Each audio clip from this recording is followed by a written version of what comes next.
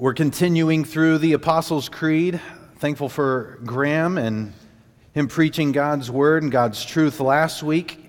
Really in the last line of the Creed regarding Christ.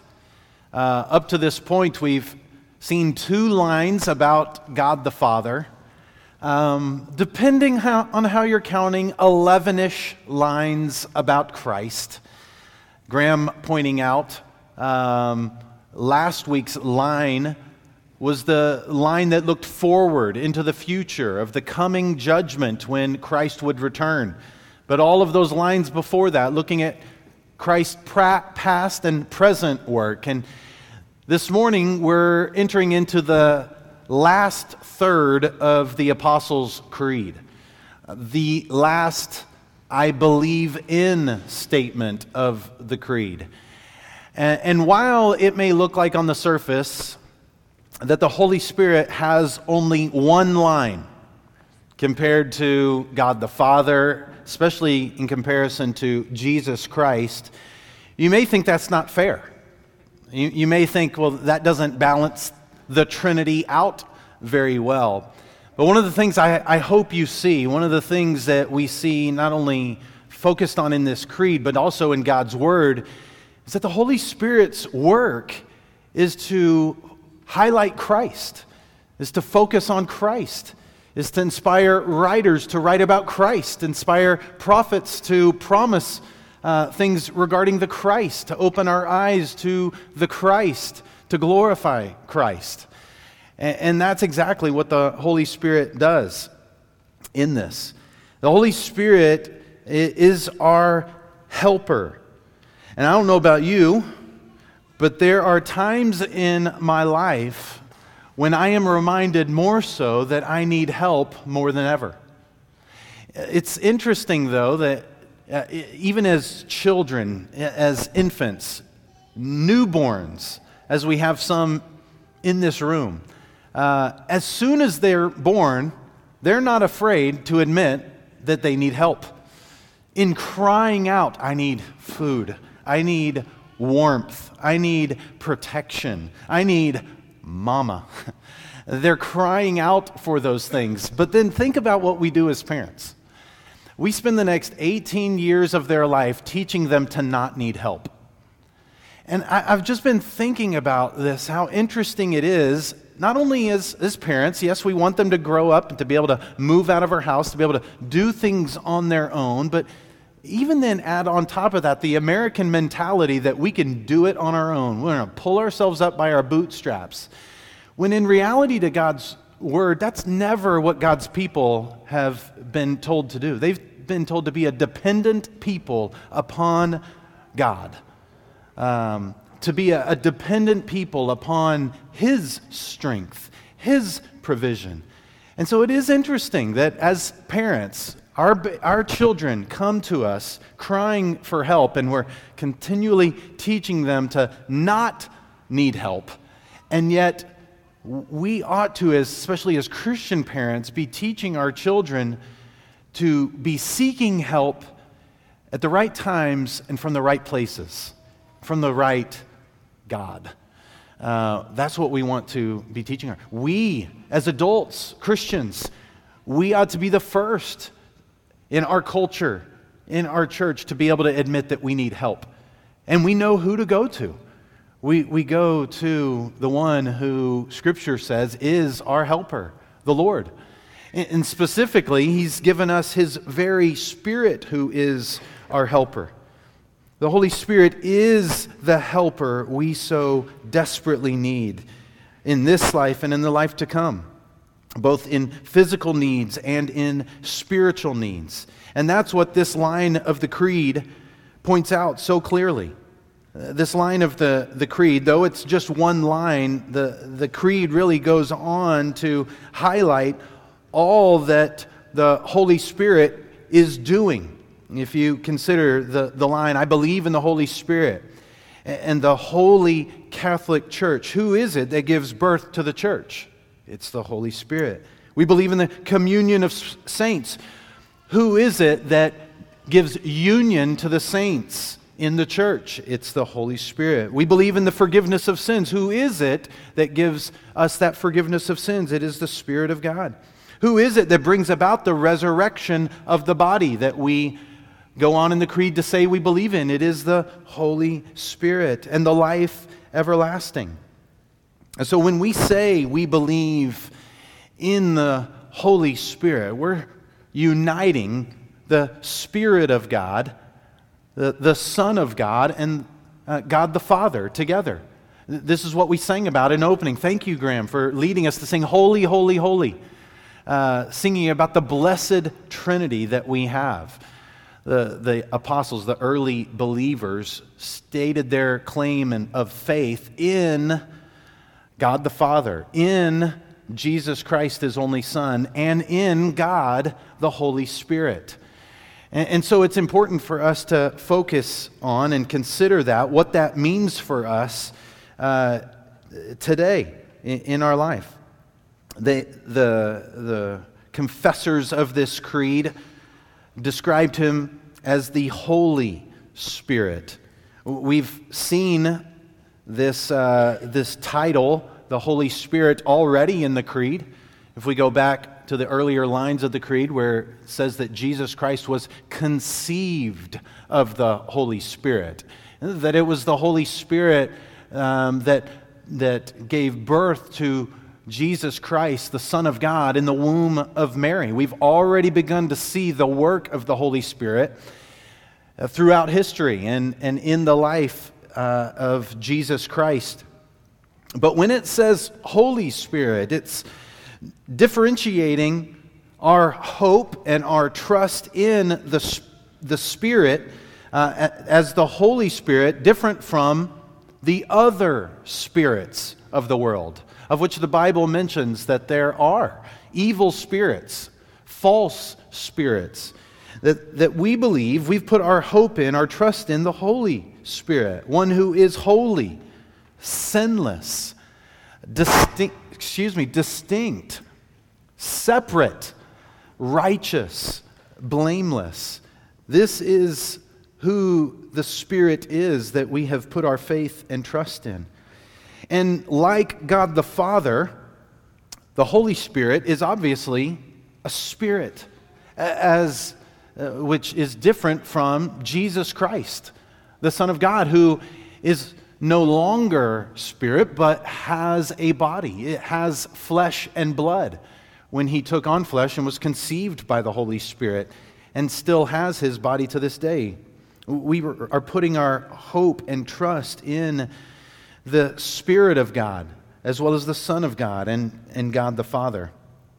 And so He's called the Holy Spirit in this creed.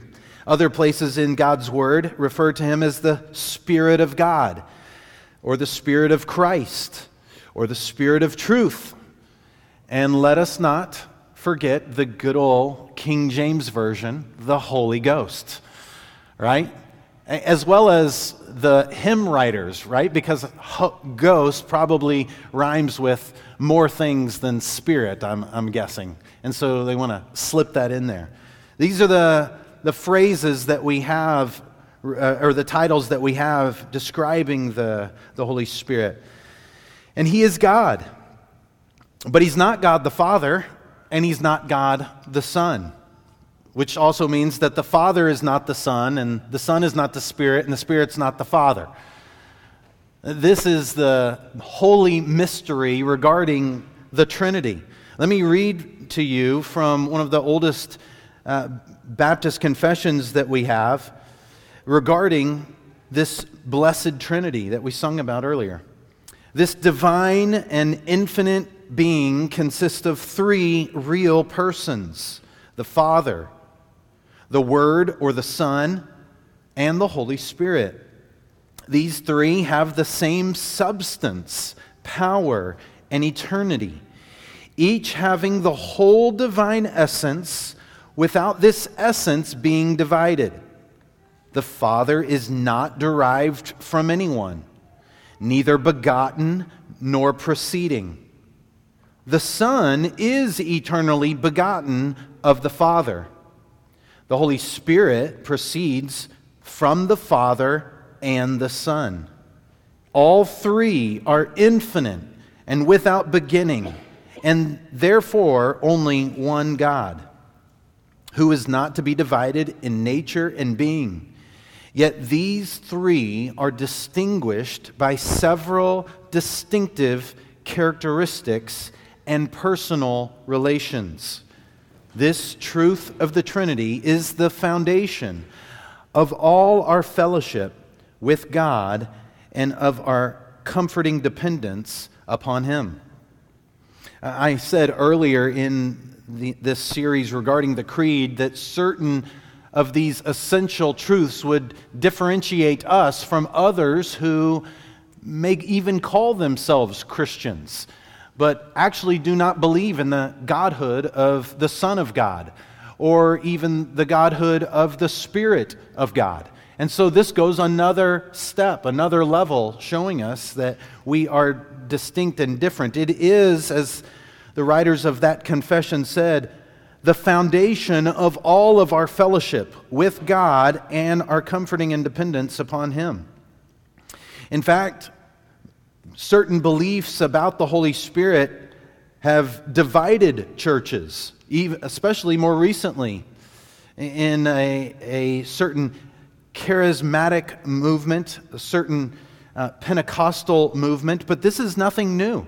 The certain beliefs about the Holy Spirit have divided churches. In fact, belief about the Holy Spirit caused one of, if not the largest, church split in all of history. In fact, this morning in our field training class, Nick was talking about different traditions, scriptures. He mentioned the Eastern Orthodox tradition. That Eastern Orthodox tradition comes from the split of the church in Rome and what is now known as the Eastern Church, what we would call the Orthodox Church. And they split over a phrase that was added to the Nicene Creed. The Nicene Creed says this: "And we believe in the Holy Spirit, the Lord and giver of life, who proceedeth from the Father, who with the Father and the Son together is worshipped and glorified, who spoke by the prophets." The writers of the Nicene Creed, writing against certain errors during their day and age, said that the Holy Spirit proceeded from the Father and full stop. But as history went on, writers saw the importance of noting the truth about the Scriptures in their creeds, saying that the Holy Spirit not only proceeded from the Father, but also from the Son. This is seen absolutely clearly in some of the Scriptures we'll see later, especially John chapter 14 and John chapter 15. What the Eastern Orthodox Church thought regarding that statement, that the Holy Spirit proceeded from the Father and the Son, is that it made the Holy Spirit less. And so it was in their desire to not see the Holy Spirit as less, to not hold to that clause. And yet those who hold to this clause, this what's called the Filioque clause, which means the Son clause, we don't believe that this lowers the Holy Spirit in our view, but differentiates Him in His role and His work, that He does proceed from the Father, that He does proceed from the Son in a specific work to highlight the Son of God in the power of God the Father. Jesus says that the Father will send Him whom I am sending to you. And so we believe that this Holy Spirit is both distinct from the Father and the Son, and yet sent by both the Father and the Son to accomplish a work that He was sent to do. And the way I've hoped to look at a little bit of the Holy Spirit this morning is to kind of just travel through the Bible from the beginning towards the end, and looking at what the Bible says regarding the Spirit. And if that's the case, then I want to start in the Old Testament. And we often think of the Holy Spirit's work as more prevalent in the New Testament. And that may be true because of the promise of the Holy Spirit in the promises of the New Covenant. And the book of Acts describing the work of the Spirit so clearly in the early church. But that doesn't mean that the Holy Spirit wasn't present in the Old Testament.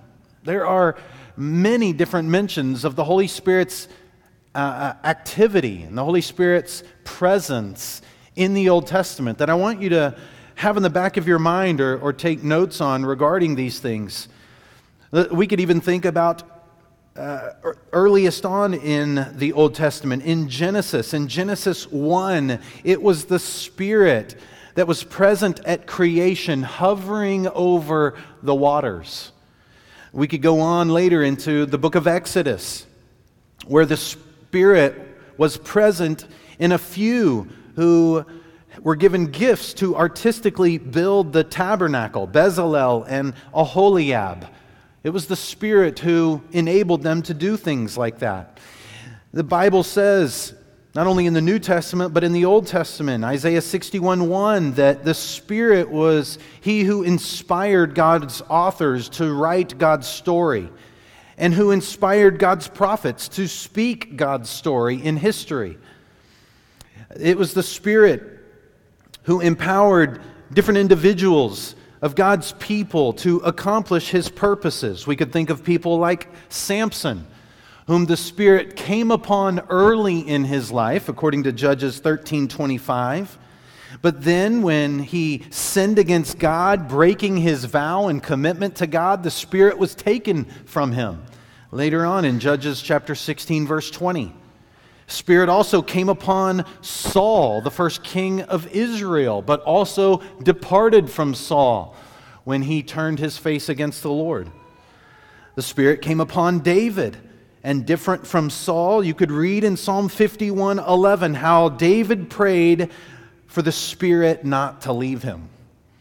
And so one of the things that characterizes the Spirit's work in the Old Testament is not one of consistency in those who believed, but one of God's action for a time and for a season, for specific works and for specific acts. The Spirit, though, was prophesied by those authors and those prophets to come and rest on the Messiah, the righteous branch in Isaiah 11:2.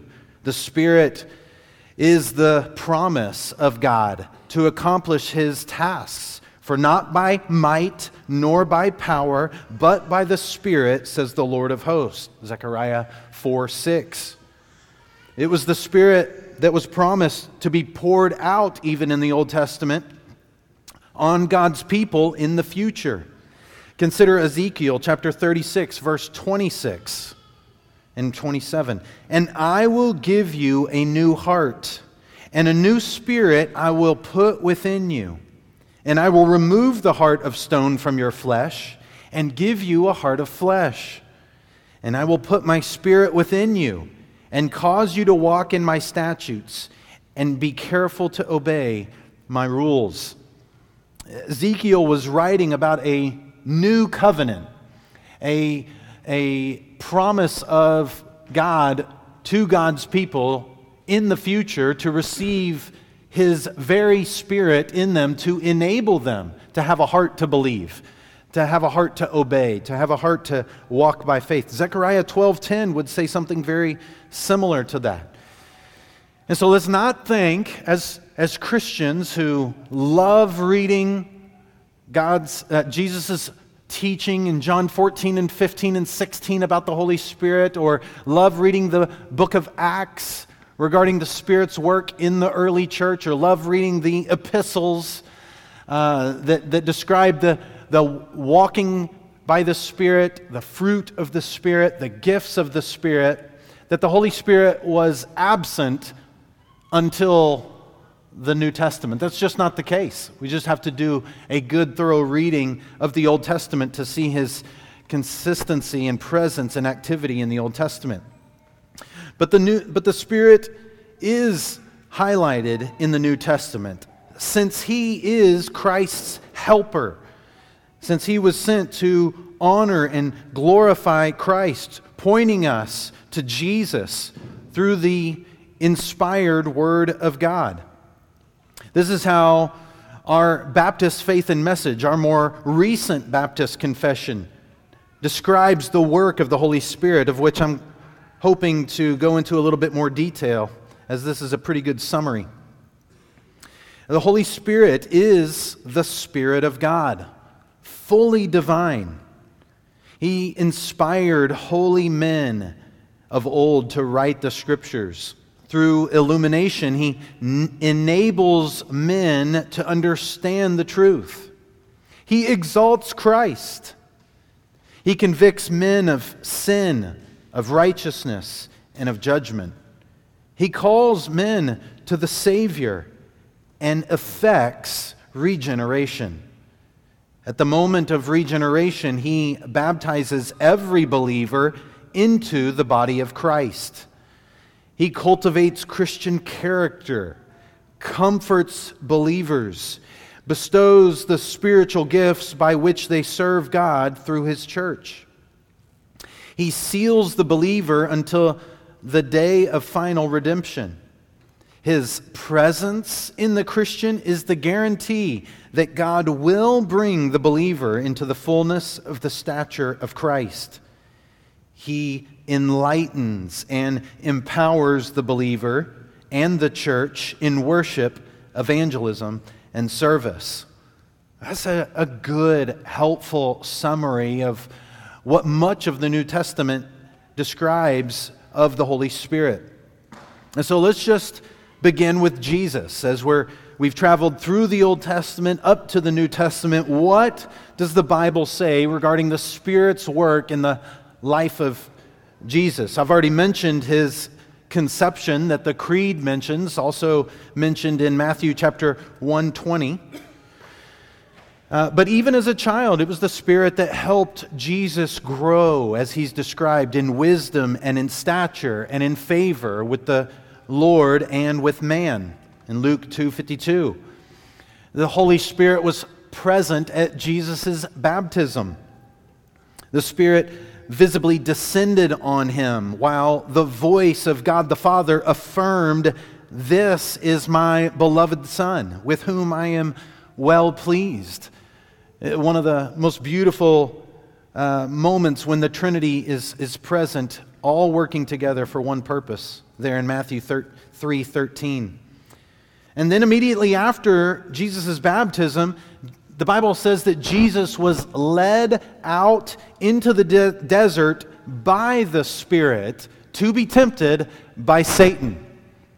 Interesting, isn't it? We don't want to think of the Spirit leading us to a testing ground, and yet that is exactly what the Spirit did. Led Jesus into the desert to a testing ground where He was tempted by Satan to sin. And yet when He went out, Luke chapter 4 says that Jesus was filled with the Holy Spirit. And then when He came back in the power of the Holy Spirit. I want that to be the description of me. I want that to be the description of us as we go out into the world, led by the Spirit of God, full of the Spirit of God, and coming back in the power of the Spirit of God.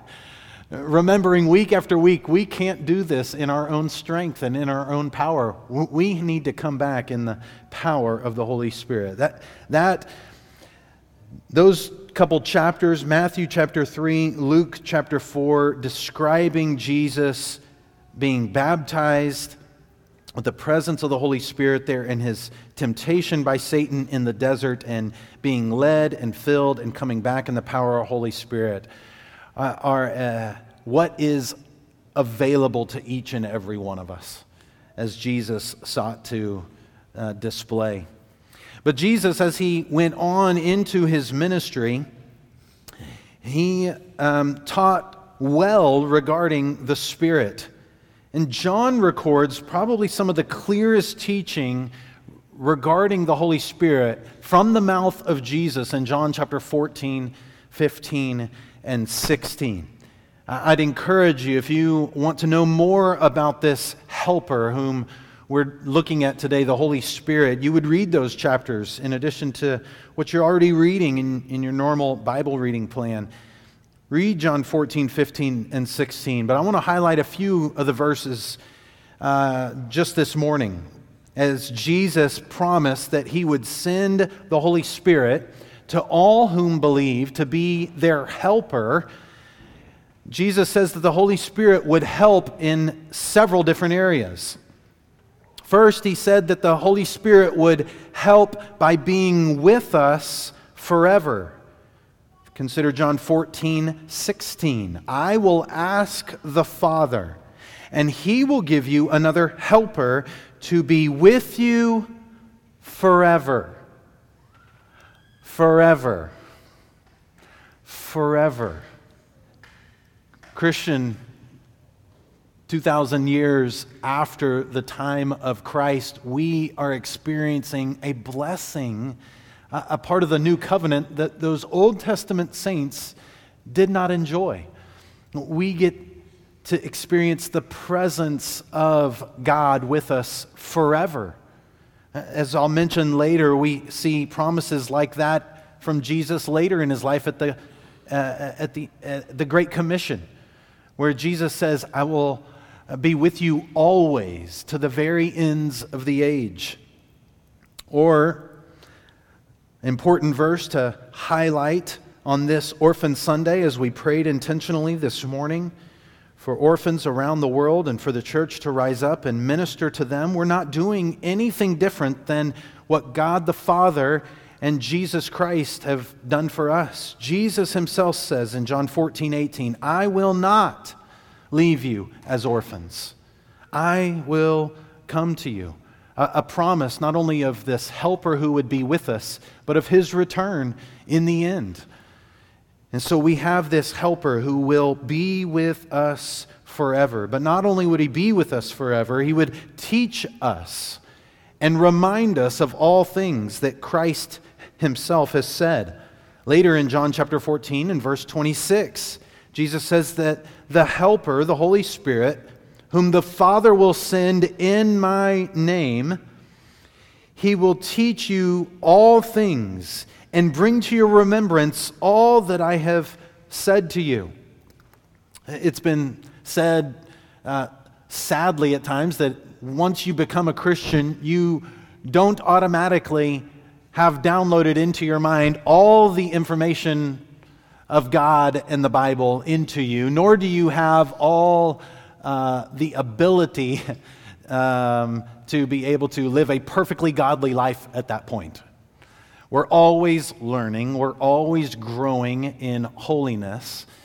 And Jesus said it would be His Spirit whom He would send to be our helper in teaching us these things, in helping us to grow in godliness. Not only to teach us these things, but once we've learned these things, to remember those things. Christian, how often do you need to be reminded?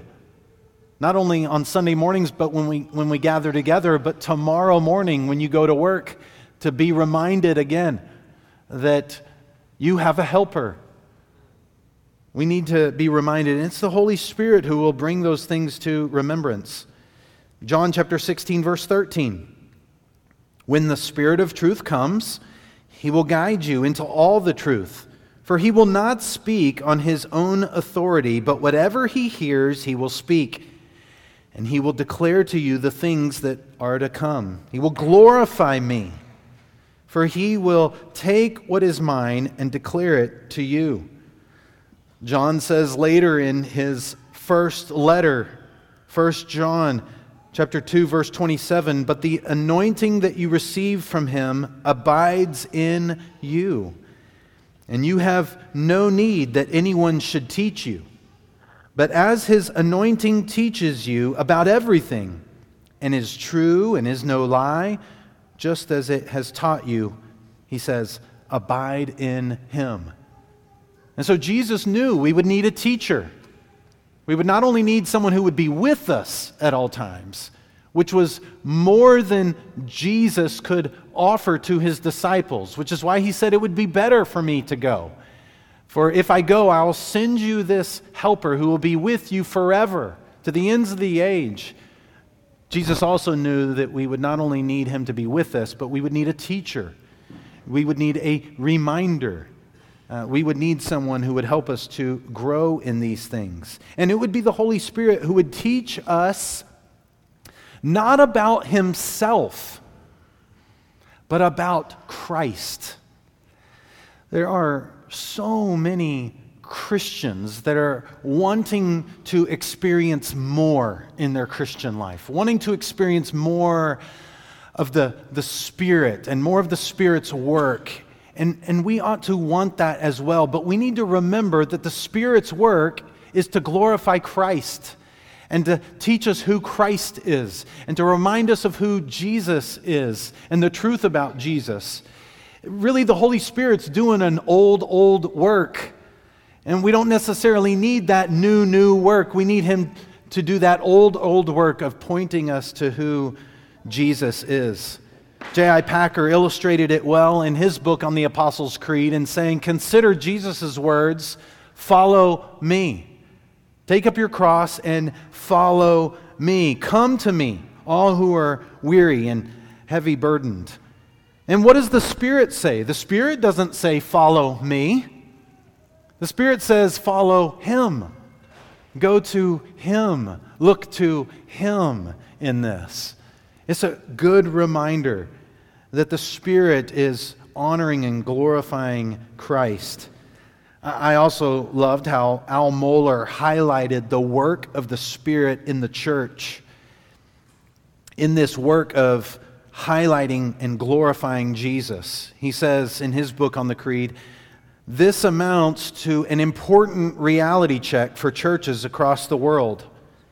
Where you find the Spirit of God present, you do not find so much testimony about the Holy Spirit as you find testimony about Christ. Where you find, therefore, a bold, biblical, urgent, accurate, enthusiastic, joyful, and life-changing testimony of Christ, you can rest assured that the Holy Spirit is vibrantly at work. That's my hope. That's our pastor's hope. That's our members' hope for this church, that we would see evidence of the work of the Holy Spirit in this church as we sing about Christ, as we pray to Christ, as we share the gospel of Jesus Christ. All of those kinds of things. Christian, is that true of you as well? Are we going to this Spirit who has highlighted and taught us so much about Christ and asking him for help? Are we reading God's Word each and every day that the Spirit has inspired and whom the Spirit helps us to understand? Are we reading good books that teach us more about who Christ is and letting the Spirit use those resources to grow us in our knowledge of Christ? Are we gathering Sunday after Sunday, needing more of the power of the Holy Spirit as we gather together to hear God's Word preached, as we're taught and reminded of the truths week in and week out?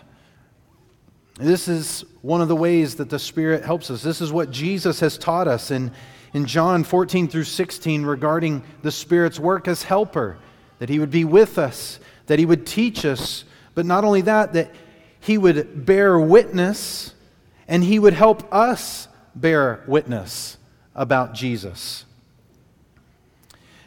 Jesus says in John 15:26, "But when the Helper comes, whom I will send you from the Father, the Spirit of truth, who proceeds from the Father, he will bear witness about me." And listen to verse 27. "And you also will bear witness, because you have been with me from the beginning. Again, in John's first letter, in 1 John chapter 5, verse 6, John says, "This is he who came by water and blood, Jesus Christ.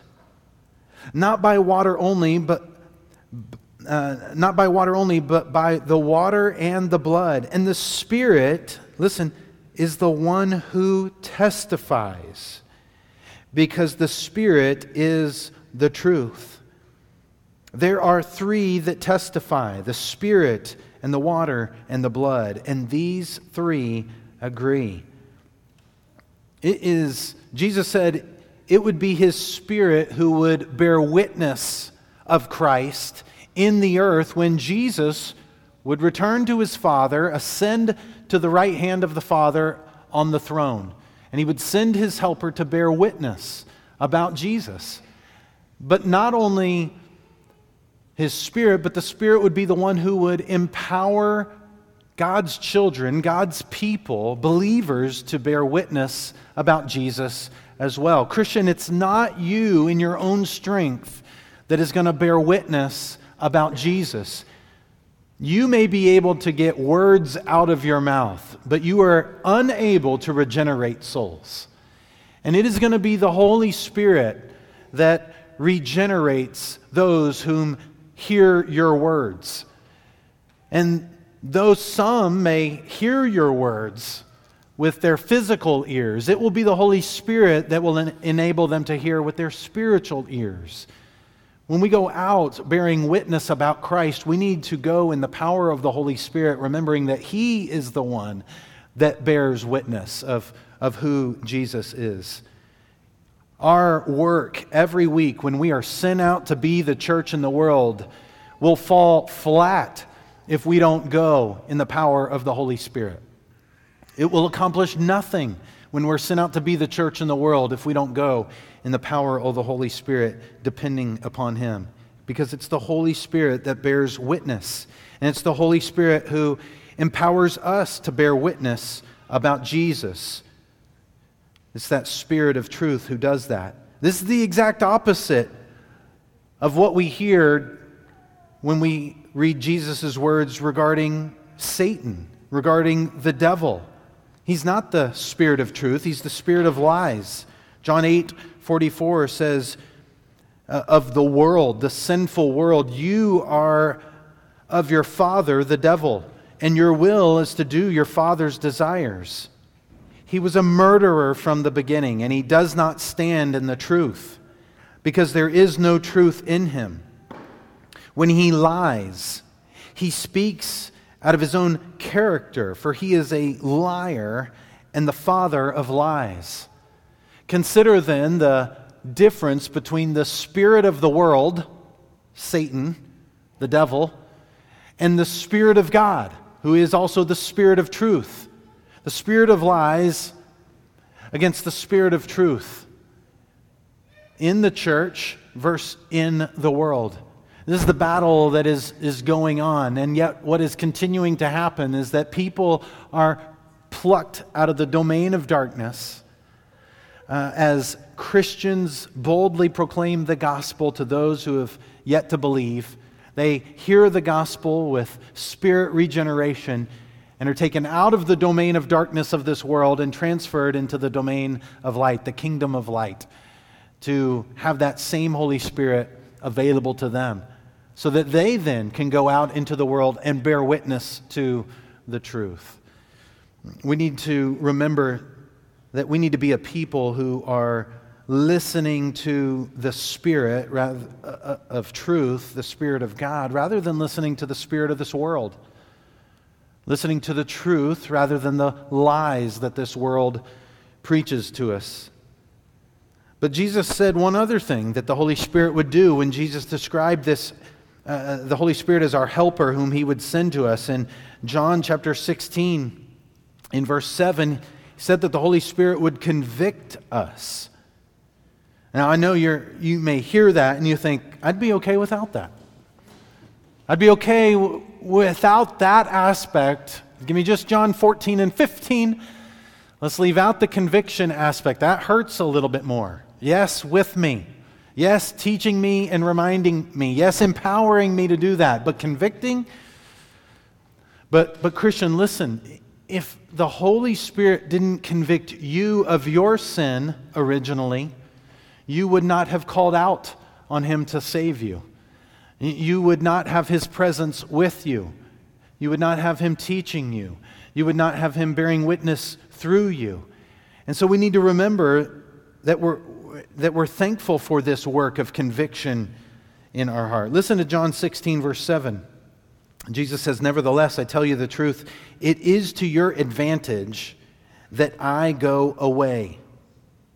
For if I do not go away, the Helper will not come to you.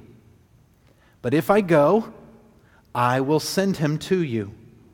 And when he comes, he will convict the world concerning sin and righteousness and judgment. Concerning sin, because they do not believe in me. Concerning righteousness, because I go to the Father, and you will see me no longer. Concerning judgment, because the ruler of this world is judged." Jesus said that the Helper would come and convict the world, us included, concerning our sin. That we would see in Jesus one who is sinless and yet died for our sin. That we would see a radically changed life in believers who lived in accordance with the world and now live in accordance of the Spirit. And we would see the sinless life of Jesus and the radically changed life, imperfect though it may be, of believers, and we too would be pointed to Christ, to believe in Christ, to be changed by Christ as well. And then as we go out and we proclaim the gospel of this sinless Christ who died for those who would believe, and as we display lives radically transformed by the gospel, others too would be convicted of their sin and would turn to the sinless one who died for them on the cross. They'd be convicted of righteousness, that we have none of our own, but we can have righteousness through faith in Jesus Christ. Concerning judgment, we would be convicted, knowing that if we were to stand before God on our own, we would be judged rightly and justly condemned of our sin. And yet, through faith in Jesus, we could stand before God and not be judged as we deserve, because Jesus Christ was judged in our place and on our behalf. We can experience that conviction ourselves, repent and believe in Jesus Christ. We can go out into the world in sharing the good news of Jesus, seeing others by the Spirit's power be convicted of their own sins and point them to Jesus to repent and believe, and they too can experience that radical transformation of the Spirit. But we go even beyond Jesus' teaching in John 14, 15, and 16. We could go, as I mentioned earlier, to the end of Jesus' life. Even after Jesus had lived that sinless life, died the death that all sinners deserve on the cross, was buried in the tomb, and raised to life on the third day, as the Creed outlines so well.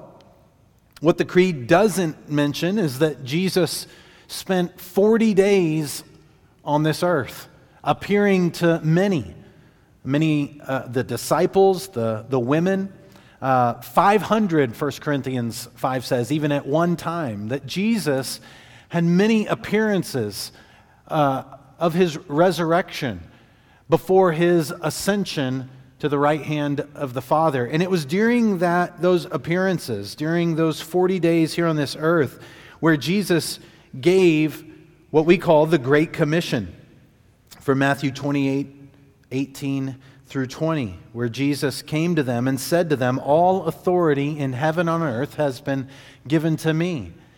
And he said, "Go therefore and make disciples of all nations, baptizing them in the name of the Father and of the Son, and of the Holy Spirit, and teaching them to obey everything that I have commanded you. And then he gave that promise.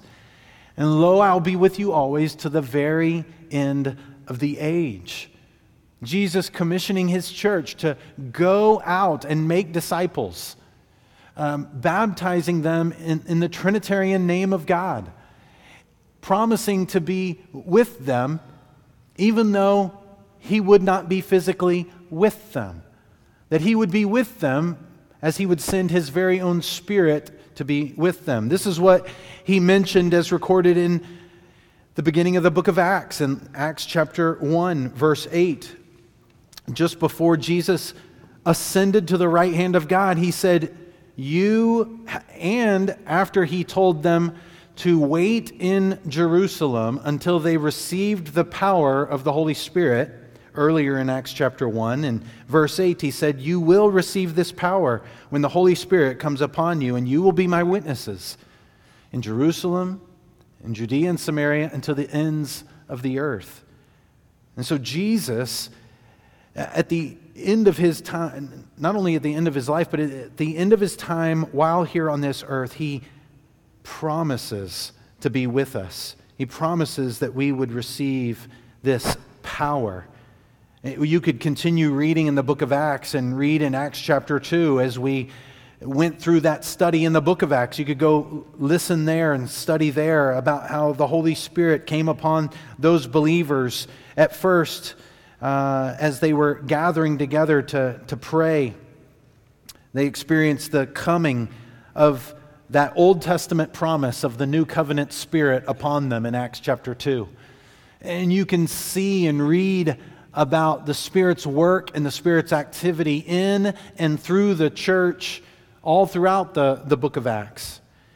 And we can see even the preaching of the apostles, the writing of the apostles in the Word of God, and their belief that the Word of God was inspired by this very Holy Spirit, both Old and New Testaments. Consider how 2 Peter chapter 1 describes one of the works of the Holy Spirit being the writing of the Word of God. Peter says, for no prophecy, that is, old or new, was ever produced by the will of man, but men spoke from God as they were carried along by the Holy Spirit. After Jesus ascended to the right hand of the Father, one of his major works was building the church of Christ and inspiring certain individuals in that time to write the Word of God so that the revelation of Jesus Christ might be passed on from generation to generation. And we are enjoying that benefit even this morning as we've read from both Old and New Testaments, considering the work of the Spirit. We could even go to the very end of our Bibles in the book of Revelation as Jesus speaks to the 7 churches of Revelation chapter 2 and 3. And at the end of each one of his letters to those individual churches, he says something like, he who has an ear, let him hear what the Spirit says to the churches. Jesus is revealing who he is by the Spirit of God in the Word of God.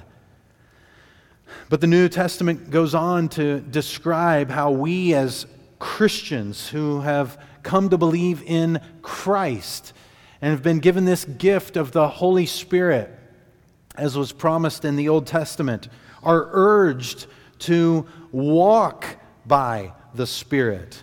Consider Galatians chapter 5, verse 16. Or that we're encouraged to live by the Spirit in Romans chapter 8, verse 1. Or that we're considered to set our minds on the Spirit in Romans chapter 8, verse 6. And Paul would go on in verse 12 of Romans 8 to say, so then, brothers, we are debtors, not to the flesh, to live according to the flesh. For if you live according to the flesh, you will die. But if by the Spirit You put to death the deeds of the body, you will live. For all who are led by the Spirit of God are sons of God. So, Christian, we've claimed our belief in the Holy Spirit. We've put our trust in God the Father, God the Son, God the Holy Spirit. We know that the Spirit resides in us. We know He's our helper. We know He's our guide. We know He is with us. We know all of these things to be true. But are we doing what the Spirit has inspired the Apostle Paul to write to us? Are we walking by the Spirit? Think about what that means to walk by the Spirit, step by step, moment by moment, throughout the day, all of our action being guided and helped by the Spirit. We need to consider, are we walking more often in our own strength, in our own ways, than we are the Spirit's strength and the Spirit's ways? We may be able to do it, Christian, for a time. We may be able to go this week, month, year, decade. Sadly, because as infants and children, we were taught to walk in our own strength, in our own power, to do things on our own. But as Christians, we've bowed our knee to the Lord, saying, we can't do it. And that's not just in our salvation, that's in our sanctification as well. We will not be able to be holy as He is holy apart from walking by the Holy Spirit. And so often, myself, yourself, we find ourselves walking in the Spirit, and when we've fallen short, only then do we turn back to the Holy Spirit and ask for help. Might we, before we fall short, turn to the Holy Spirit for help as we begin those activities of every day, before we begin those conversations, before we begin whatever the Lord would have of us. And as we walk by the Spirit, the Bible says that we will produce the fruit of the Holy Spirit. I don't have time, but you could go to Matthew chapter 7 and see that Jesus in verse 15 through 20 says that a tree will be known by its fruit. A person will be known by its fruit. A Christian will be known by the fruit of the Holy Spirit rather than the fruit of an evil spirit, you might be able to say. We could go to Galatians chapter 5, verse 22, where this might be most clearly seen, in that after he urges us to walk by the Spirit, he goes a step further and lays out what the fruit of walking in the Spirit would look like. In verse 22, where he says that the fruit of the Spirit is love, joy, peace, patience, kindness, goodness, faithfulness, gentleness, self-control. Against such things there is no law. And those who belong to Christ Jesus have crucified the flesh with its passions and desires. If we live by the Spirit, let us also keep in step with the Spirit. The longer we, as Christians, abide in the Holy Spirit and walk in the Holy Spirit, the more we will display the fruit of the Holy Spirit. Christian, consider your own life. If someone outside of this church in the world, or someone in this church, were to look at your life and to consider the fruit of your life, would they say that is a fruit of the Holy Spirit or a fruit of the world? A fruit of the flesh or a fruit of the Spirit? We need to consider these things regarding our own lives.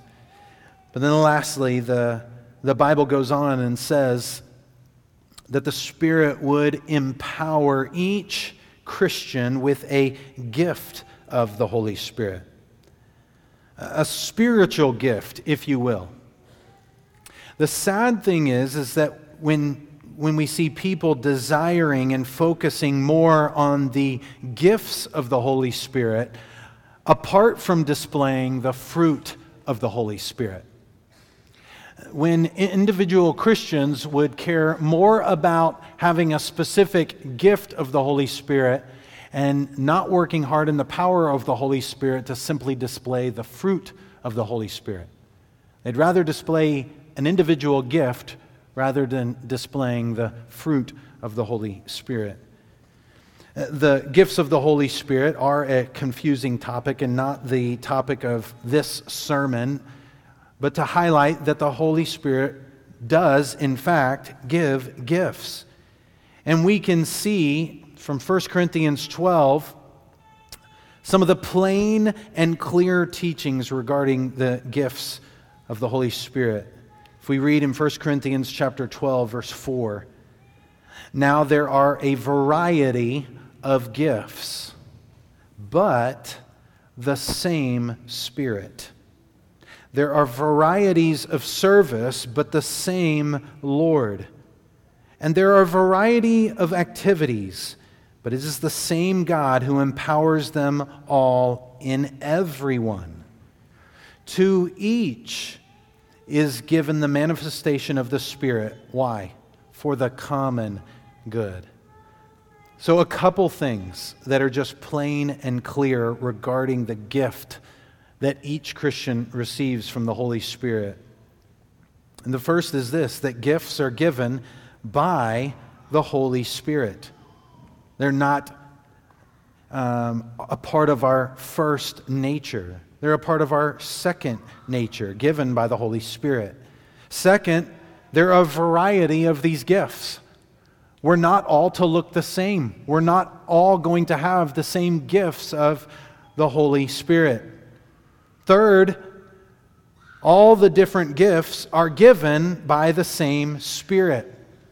While there is one Spirit, there are a variety of gifts. It's not different spirits that give different gifts. But then fourthly and lastly that I'll point out here is that every Christian has a gift given to them by the Holy Spirit. Christian, that should encourage you. And that should encourage you in that you don't have to be me, and praise God, I don't have to be you. We can do our individual gifts and build up the body better as we live as the Lord has empowered and gifted each of us. As I'm looking out in this church, I love looking out and seeing the different gifts and thinking about all the different gifts that each one of you have, the different personalities, the different abilities, the different talents, the different passions, all given to you by the Holy Spirit. What a gift we have in that. There's much more that could be said about that, but I don't have time, and that's not what the focus of this is. The focus of this is our belief in the Holy Spirit, who is God, a part of the Trinity, one who is our helper in time of need. And like I said at the beginning of our time together, more often than not, I'm reminded of how in need I really am. And I wonder if you this morning need to call out to the Lord again for help. As your strength has run out, as your ability has run out, as the lies of the evil one have attacked you from the outside, remember that the Spirit of truth resides on the inside. And he who is in us is greater than he who is in the world. We have this helper promised to us by Christ, who's been given to us and sent to us by the Father to be able to help us in time of need. Those of us who are Christians, we know that we found our greatest help when our sin was revealed to us and we turned to Christ, and we found help in salvation.